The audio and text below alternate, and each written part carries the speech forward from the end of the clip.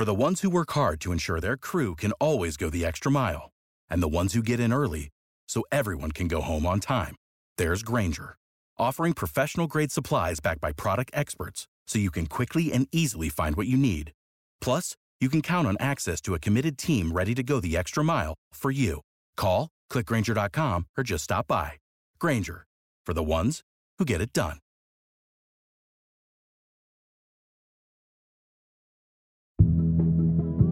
Concert etiquette. If you're getting your phone out, get it up, snap the video, and take it down. Don't have it up the whole time. You're not going to watch the whole thing, and you're obstructing everyone's view the whole time. Hi, I'm Rachel Hampton. And I'm Alex Sujong Laughlin, and you're listening to ICYMI. In case you missed it. Slate's podcast about internet culture. And today, hello! I'm joined by friend of the show and, just general icon, Alex Sujong Laughlin. Alex, hello! Hi, I am so excited to be here. I've never been called a friend of a show before. Oh my God, you're definitely a friend of this show. Yes! Alex is not only a friend of the show, but is a supervising producer and co-owner of Defector Media. She is one of the geniuses behind one of my favorite podcasts, Normal Gossip. You might have heard her on our Friendsgiving episode where we were shockingly positive and talked about all the things from the 2022 internet that we were thankful for. I can't believe how happy we were. We were so young. So young. I feel like 3 years have passed since then. Alex, same. Alex, same. It was such a fun time. And today is going to be super fun, though maybe not as positive, but who knows? We're recording on 420. Anything could happen. We were just talking about edibles. Yes. Shout out to the pass in Massachusetts. The way I am already coordinating my summer around making it to this specific dispensary. But to get into that, 420 energy, we're going to talk about something that always makes me feel a little bit high, a little bit warm and fuzzy, and that is fandom, my absolute favorite topic. The last time you were here, Alex, I asked you what your earliest internet memory was. So today I want to ask you, what's the first fandom you remember joining, and where did you go to get your little fandom fix? What was your fandom dispensary? So definitely the first fandom I was ever really a part of was Harry Potter. My fandom was not of the social nature necessarily, because this was before social media, but I do attribute my earliest sense of being a fan to my experience with Harry Potter. And, it started with the books, but then once the movies started, it was all over for me. Every time one of the big three actors were in a magazine or on a TV show or something, or if they ever showed up to an award show, I was glued to it. And my big content center for mainlining Harry Potter accessory content was the bonus content on DVDs of the movies. So it would be the behind the scenes videos where you'd get to see them messing around on set. And then the commentary versions of the movies. So I think that's where a lot of the fandom content that eventually ended up on Tumblr and on other places came from, which is really fun. But I never really was social about my fandom until I was in high school. And by then Harry Potter was kind of less cool. I did write fanfic though. The first thing I ever wrote for myself was Harry Potter fanfic, which I didn't realize that's what it was. And it was never posted on the internet. It was just in a notebook, a Harry Potter notebook that I got from a Scholastic book fair. Wow. Not the analog fanfic, the handwritten fanfic. That is kind of a perfect segue into a current fandom that you and I think half of the world conservatively are in. I'm, of course, talking about one Taylor Allison Swift. I did have to look up her middle name to check this. So I need to know, when did you become a Swiftie? What is your origin story? I want to preface this by saying I'm feeling deeply vulnerable right now.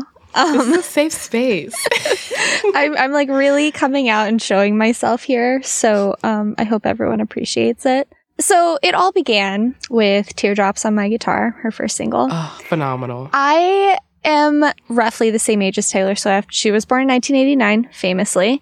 I was born in 91, so she's 2 years older than me. So when I was in high school, she was doing her high school country pop music. She was singing about being a loner at school and being on the bleachers at a football game. And I related so much. There was something very special about having somebody who was roughly my age making music about the stuff I was going through. And so that continued. You know, she released albums pretty much every 2 years throughout my high school, college, and then like early young adulthood experience. And every time a new album came out, it felt like it was reflecting where I was in my life too. So like I was primarily a fan of the music.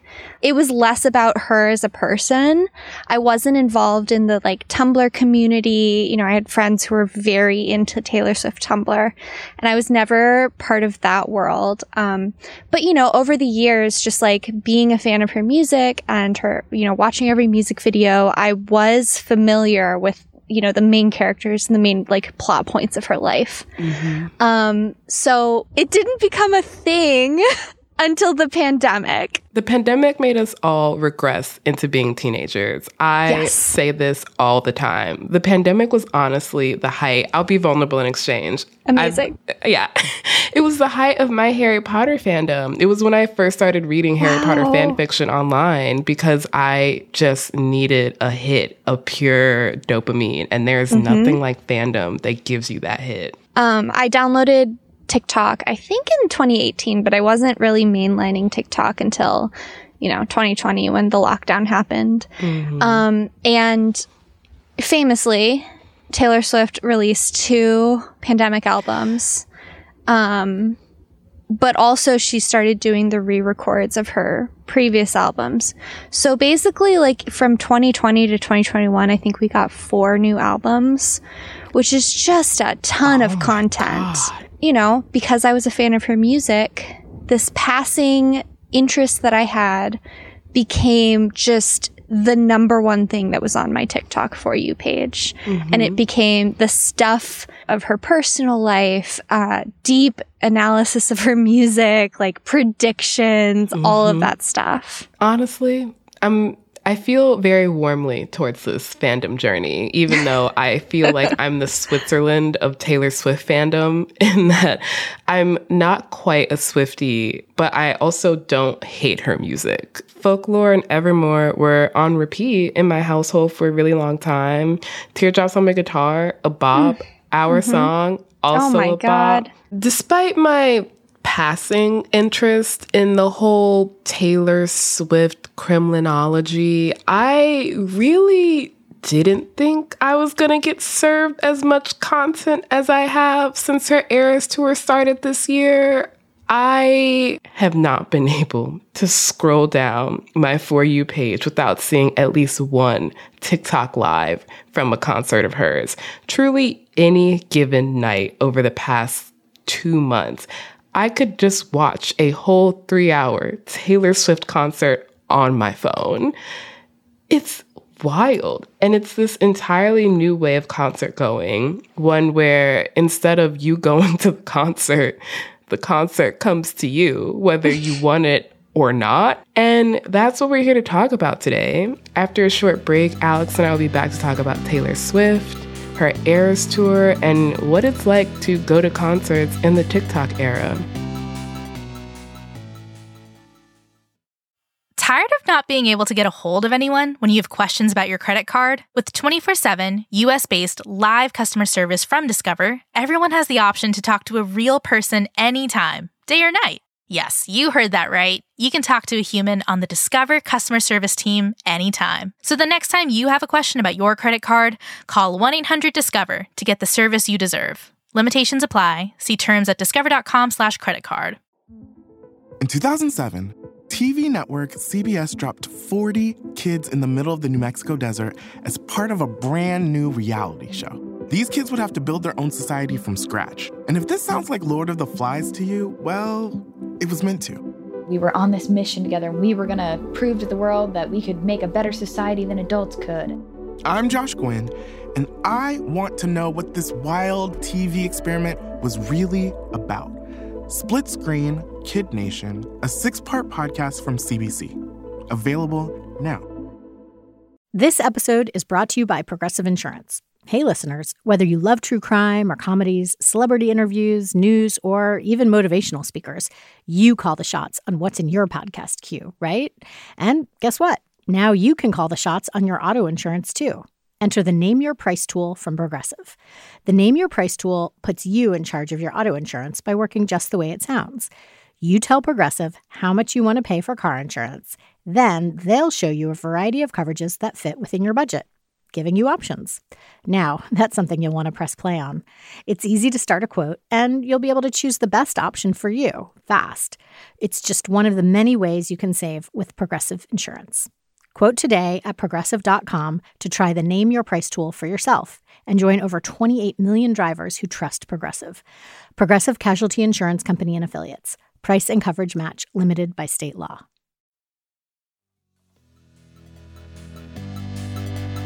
I would say TikTok did ruin concerts to a degree, more or less going into this year alone.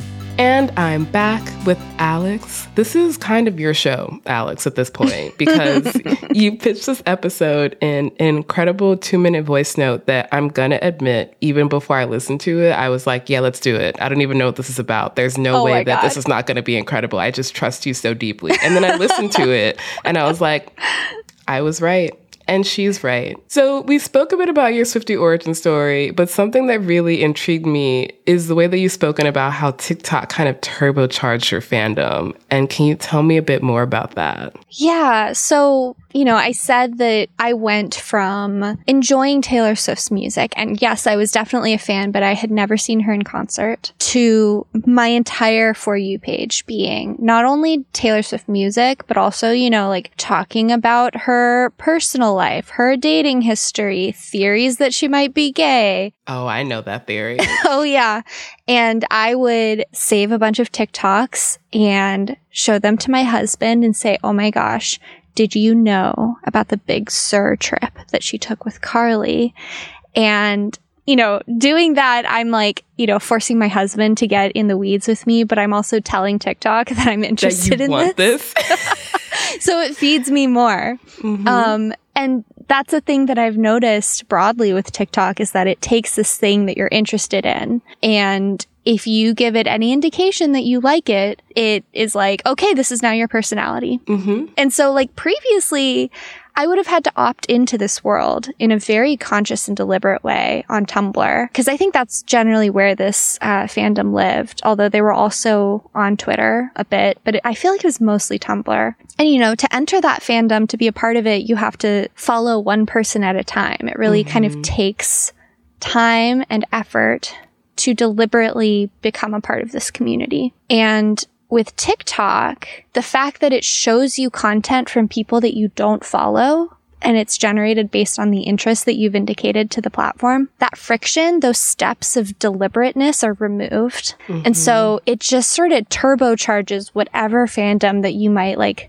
casually be a part of. And suddenly it's like, hello, you're part of this world now. This is who you are. Also, importantly, it kind of gives you the best of the content. Mm-hmm. The thing about following people on Tumblr is even if they're a fandom blog, no one's going to have 100% every single post. Yes. Everyone has their mid posts. And so you don't quite get sucked in as fast as you do on TikTok because you're just seeing the top tier, delicious content that everyone in the fandom wants to see, and also everyone in the fandom is commenting under. The TikTok comment section also is another important spot for fandom because they'll just go on these dissertations of just did you know this? Or this connects to this. And you're like, what is that? Let me search that. Yeah, you don't have to go through the trenches as a fan and watch all of the GIFs that people post and the cryptic like lyric posts that people post in between the like bangers that are encyclopedic recaps of one thing or another. It's just fandom highlight reels, and it's addictive. I've gotten almost sucked into fandoms for shows that I don't even watch, like Stranger Things, where I'm just God. What happened to Billy and why is it so sad? I need to find out. It's tugging at my heartstrings, and I've only seen like a 2-second clip about this. Yes, I've like had a little bit of various true crime TikToks delivered to me, and I've like started to step my toe into it and then been like, no. I don't want to. I don't want to start this. You can't do that. You're gonna get sucked in. You can't do it.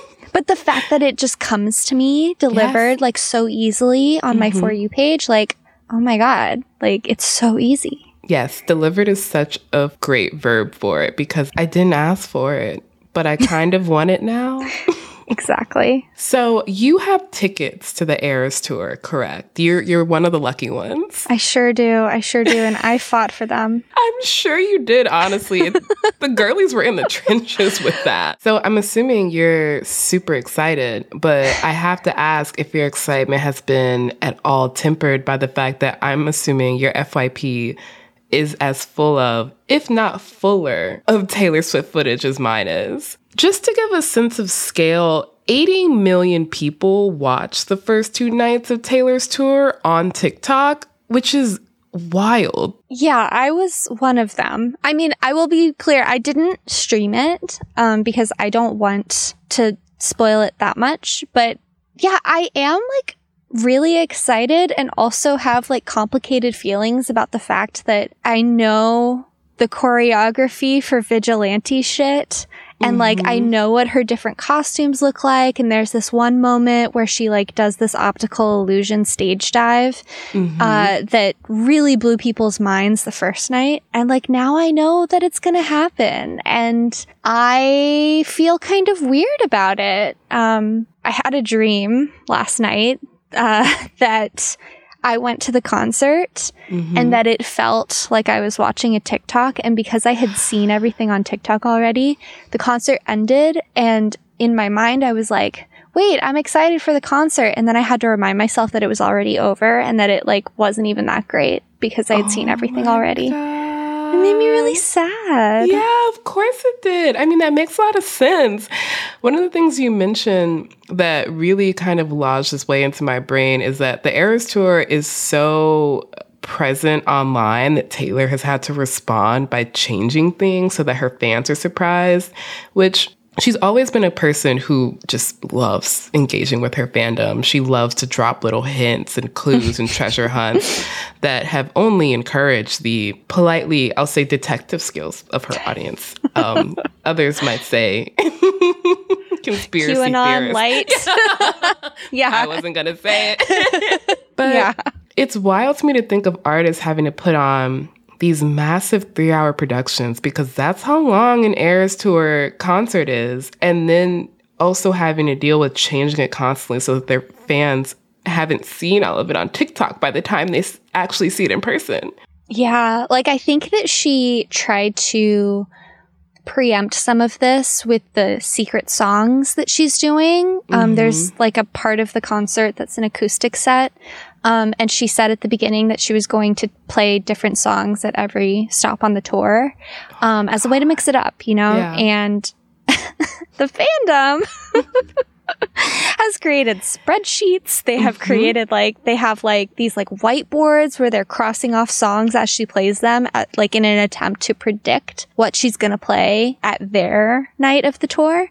Which is wild to me because it's this is at least one part that is deliberately meant to be a surprise. And they're trying to remove that element of surprise, remove every element possible, which is really interesting to me. I don't feel like it's bad necessarily. I don't feel like it's good.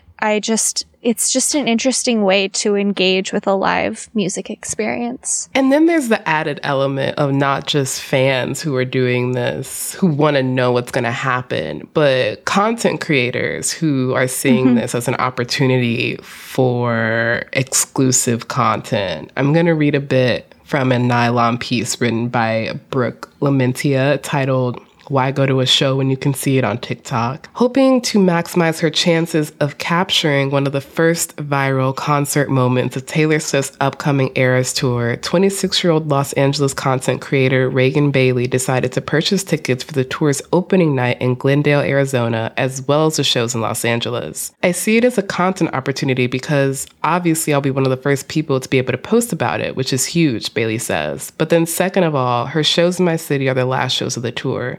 So I didn't want to watch the whole thing play out on TikTok and feel like I had already gone. Like, of course we're here.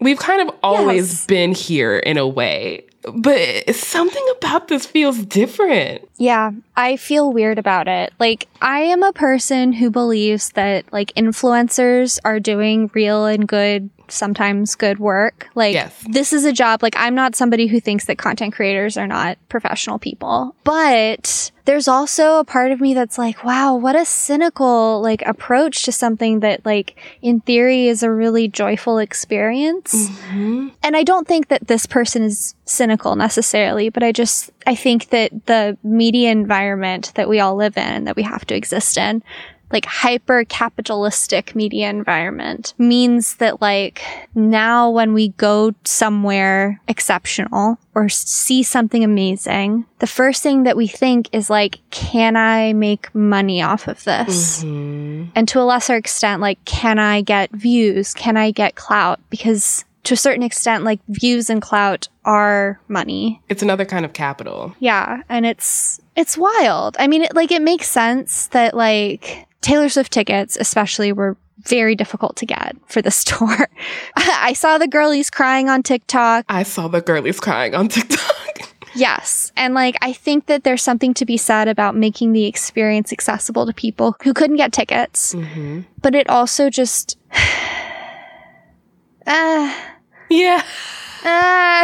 it just makes me feel sad. Same, because there's a voice in my head that sounds a lot like another friend of the show, Nadir Goff, who wrote a great piece about how concert spoilers make the act of concert going more accessible.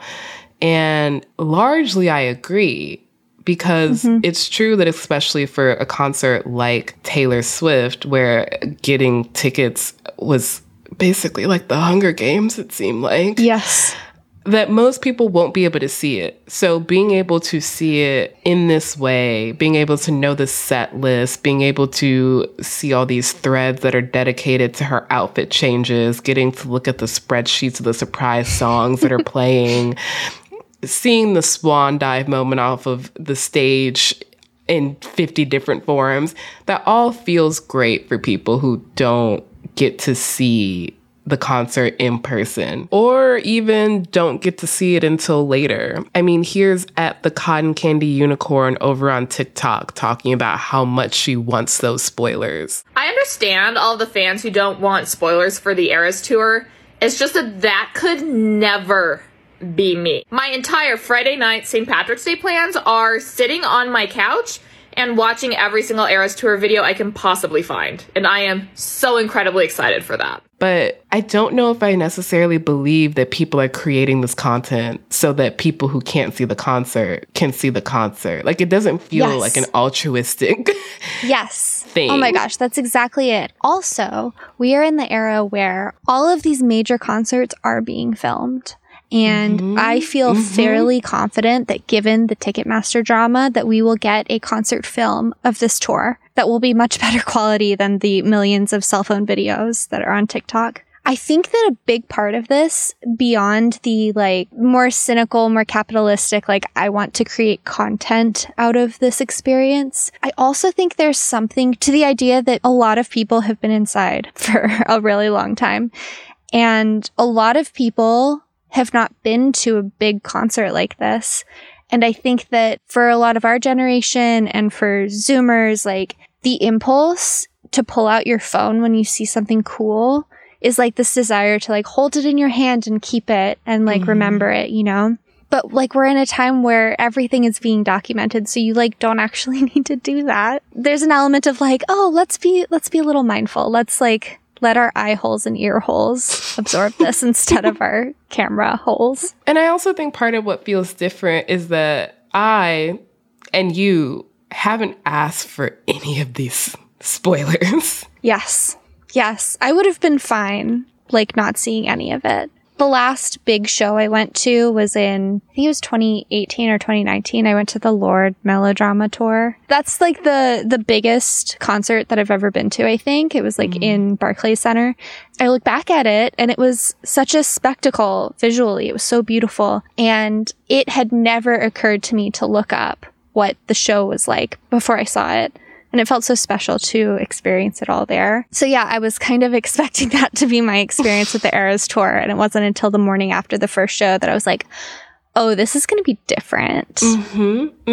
Because finding concert set lists online has pretty much been a thing since online was a thing. You can always find concert spoilers if you want them. But before TikTok, and importantly, before every app tried to become TikTok, we could make a conscious choice to seek out concert spoilers. I remember being on Tumblr back when One Direction was still touring and I was still a One Direction girly, and I witnessed this conversation. And there was a sort of etiquette about concert spoilers, which was if you were not wild, you never told anybody what to post. You're like, post what you want, it's your blog. However, tag it so other people can choose whether or not to see it. And now it just comes to us whether we want to or not, which I imagine is frustrating since it's not like even if you could, you're gonna block Taylor Swift on TikTok. Yeah, I'm like stunned at the level of like community moderation that was happening on Tumblr. The ways that like norms were enforced.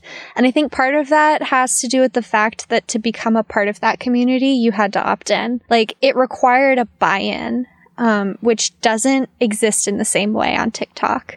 And largely on any of the social platforms that deliver things to you beyond your immediate social circle of like people you know and follow. One of the biggest problems with social media is virality and the fact that like it's so easy for content to go beyond its intended audience now. Like that's kind of what we're talking about here. Yeah, and it just makes the spoilers conversation, I think, a lot harder to navigate, not least because it only seems to come up every so often because there are only so many artists that can command the level of hype that Taylor does and thus could produce the sort of wall-to-wall coverage from media and also from her fans. Harry Styles is another one, and I'm not just saying that as a former One Direction stan. But the same debate that we're talking about was had over concert spoilers when his Love on Tour started. Footage from those concerts have something like 7 billion views on TikTok. I would say at least 100 of which are mine. I'll cop to that.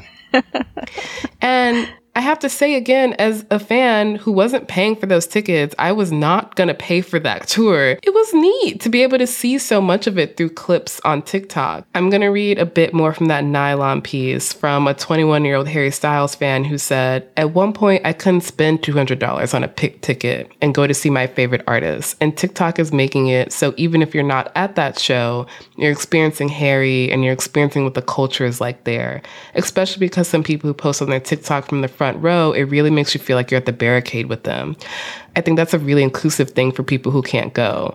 And like, I get that so hard. Like, I understand that so deeply. Same. I truly get it. I couldn't get Harry Styles tickets either, and I wanted them. And so it was fun to watch these videos. But also, I have a hard time. Like, I think it's like the whole culture. And it like sometimes it feels like this is a justification. It's a sort of after the fact justification for people having their phones out 100% of the time. TikTok in the real world is actually such a new phenomenon. It became more popular during the pandemic when we were all inside. And now that live concert experiences are back, we're really having to deal with the fact that this is a real thing and the way that it's bumping up against our actual lived experience. And it only gets trickier because of the power of the TikTok algorithm. And we're going to talk a bit more about that after a short break.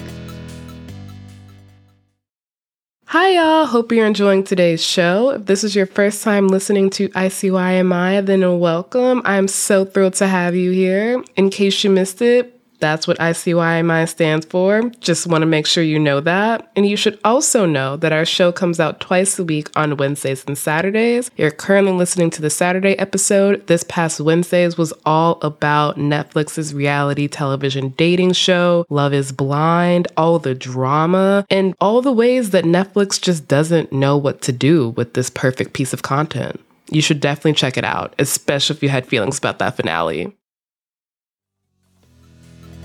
Swifties, listen up. Excuse me. We've made an executive decision here that we are going to put Eras Tour spoilers on any content posted. It would appear, based on the comments, that there are many others who are also having the fear that they are going to see way too much of the show before they actually attend it. And we're back, and I'm thinking about Beyonce because I'm pretty much always thinking about Beyonce. But specifically, I'm thinking about her Coachella set from 2018. If you weren't there, honestly, where were you? Because Beachella was a moment. It was a time. It was one of the best things to ever happen. And it feels like an inflection point for a few different reasons. One of the reasons that artists give for why concert ticket prices have increased so much is that artists like Beyonce and Harry and Taylor are choosing to do these massive 3-hour productions, which cost a lot more to make than a 90-minute set. There's also just much more to spoil when you have a 3-hour production because there are costume changes and light effects and marching bands and dance routines. But I think even artists themselves are surprised by how thirsty their fandoms are to be a part of these productions, to the point of seeking out footage so they can, in the case of the Beachella show, show up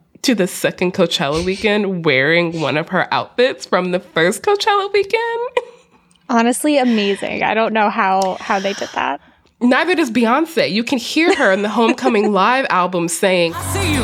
How did you do that so fast? She has on my outfit, y'all. And I remember when Beachella happened, knowing that there were definitely live streams that I could have watched. I chose not to, not because I have any particular feelings about it, but because I'm constantly terrified that Parkwood Entertainment is going to find me and sue me. They would. And they would. And they could. And they can. But that was in 2018. When Beyonce did her Dubai show early this year, I didn't have to make a choice about seeing that footage. It just came to me immediately on Twitter and on TikTok. And I think that's the kind of golfing experience that we're trying to describe with Taylor, with the concert going experience having changed so much during the pandemic. And this is one of the biggest indicators of that. Yeah, I can't help but think about all of the tweets and TikToks that I've seen from old fogies like us who had like a pretty, significant concert going career before the pandemic, who are like, Gen Z doesn't know how to behave at concerts anymore. Mm-hmm. And I don't think that that's 100% fair, because everybody can behave badly. And I think a lot of people are just like a little bit acting like feral animals right now because we don't remember how to be in the world.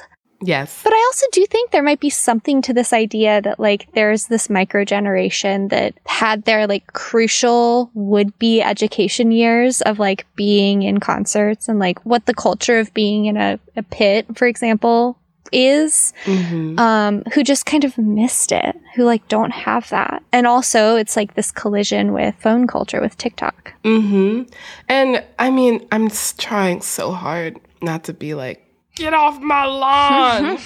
But I'd be lying if I said I don't think phones have actively made the concert going experience worse. I am not that tall. I know people are surprised to hear this, but it's hard when you're in an audience and theoretically you could see over the person's head in front of you, but then their phone is held up and you're just trying to like dodge around these screens to see the person on stage. And I can't imagine that doesn't feel weird from the other side, being an artist and looking out into your audience and not seeing people's faces, but seeing their phones. Yes, I can actually speak to this experience. We here at Normal Gossip have instituted a rule for our live shows that we ask people to put their phones away. And in part, that's because because we were starting out our live shows and we were just nervous and we didn't want people filming in case we did a bad job.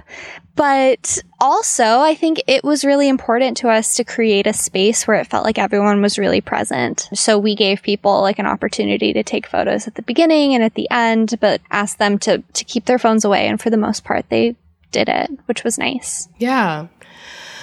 And the thing is, it's not just Zoomers. Like, I want to make sure this conversation isn't like a generational thing, because I've seen plenty of people holding their iPads aloft at a concert, and I just don't think anyone under the age of 24 is doing that. And the thing is, artists have noticed this. Again, shout out to this Nylon piece. The writer interviewed singer-songwriter ICYMI. I never know how to pronounce this artist's name. I'm like, is it Mom Tune? Is it ICYMI? And the thing is, she refuses to tell us. And that's funny.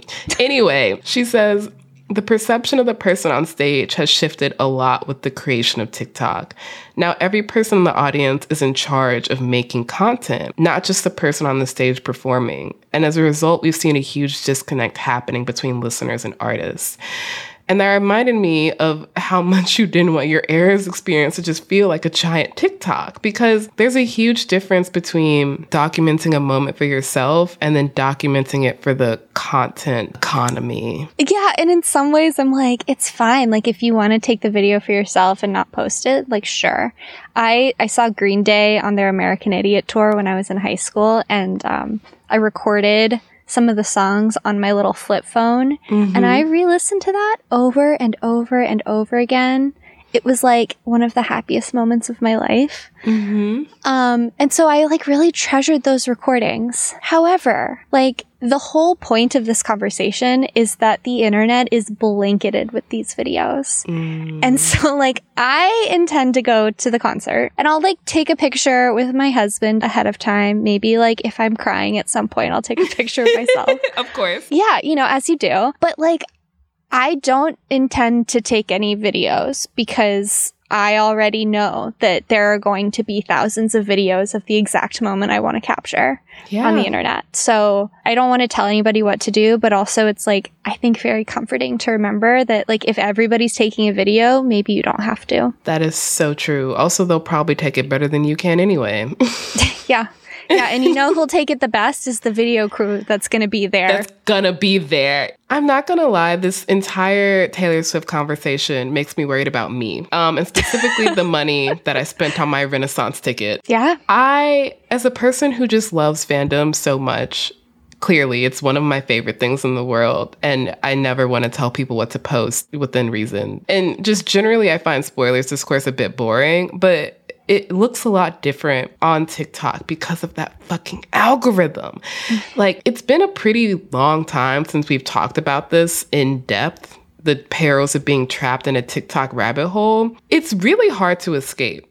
And it's even harder to escape when you don't necessarily want to block all the content about a specific topic. Like, will I absolutely filter out content about long COVID because my anxiety can't handle it? Yes, love it. Thank you. Do I want to impose a Beyonce moratorium until August when I see her in concert? No, that feels unfair to me. Oh my God, you can't. That is a drought. I need to see the Cuff It dance. Yeah, the algorithm is very smart. It's smart enough to bring this content to us when we've indicated in the lightest way that we're interested, but it's not smart enough to actually do that work of filtering what we want to see and what we don't want to see. Yeah. And I feel like I get this a lot with fitness content, honestly. Oh my God, yes. It's the worst with fitness content. Yes, like I consider myself a jock girly. Same.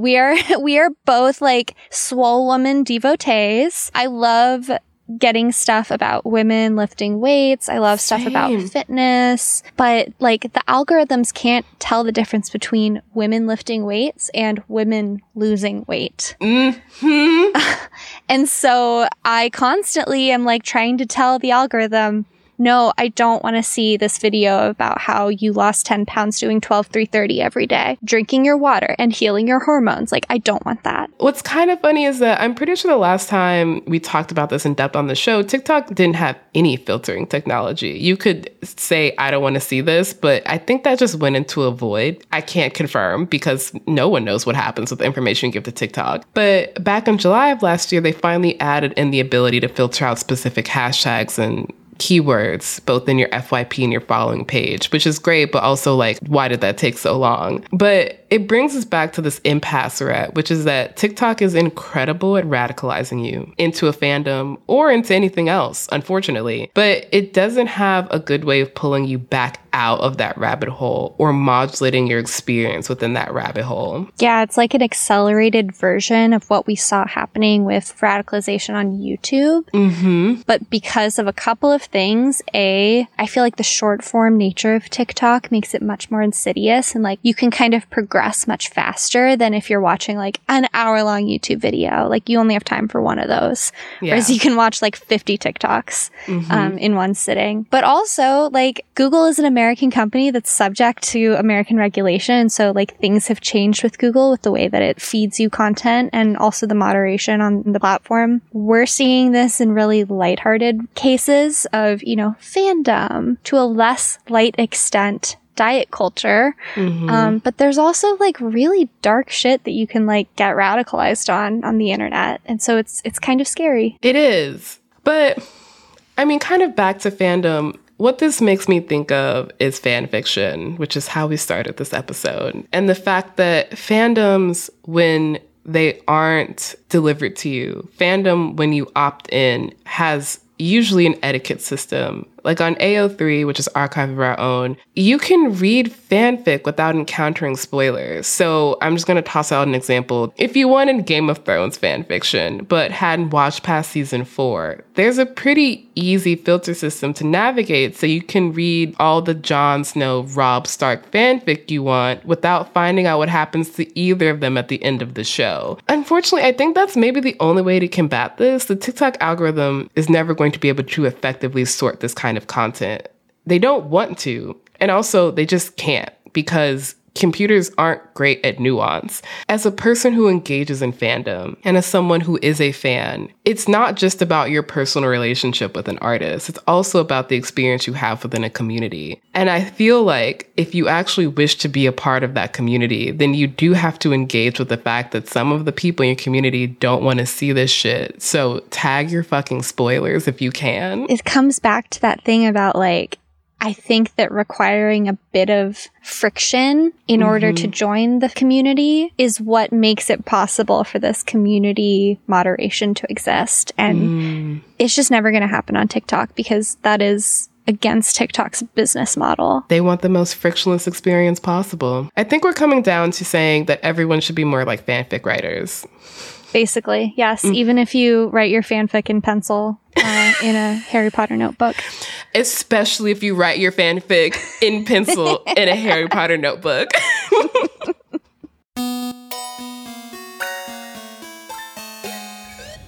All right, that is the show. We'll be back in your feed on Wednesday, so please subscribe. It is the best way to never miss an episode, to never miss a discussion about spoilers that is mostly spoiler-free. Please leave a rating and review on Apple or Spotify and tell your friends about us. You can follow us on Twitter at ICYMI_pod, which is also where you can DM us your questions like, why is Taylor jumping backwards into a pit? And you can also always drop us a note at ICYMI@slate.com. ICYMI is produced by Sierra Spragley-Ricks and Rachel Hampton. Daisy Rosario is our senior supervising producer, and Alicia Montgomery is Slate's VP of audio. See you online. Or on the Eras Tour.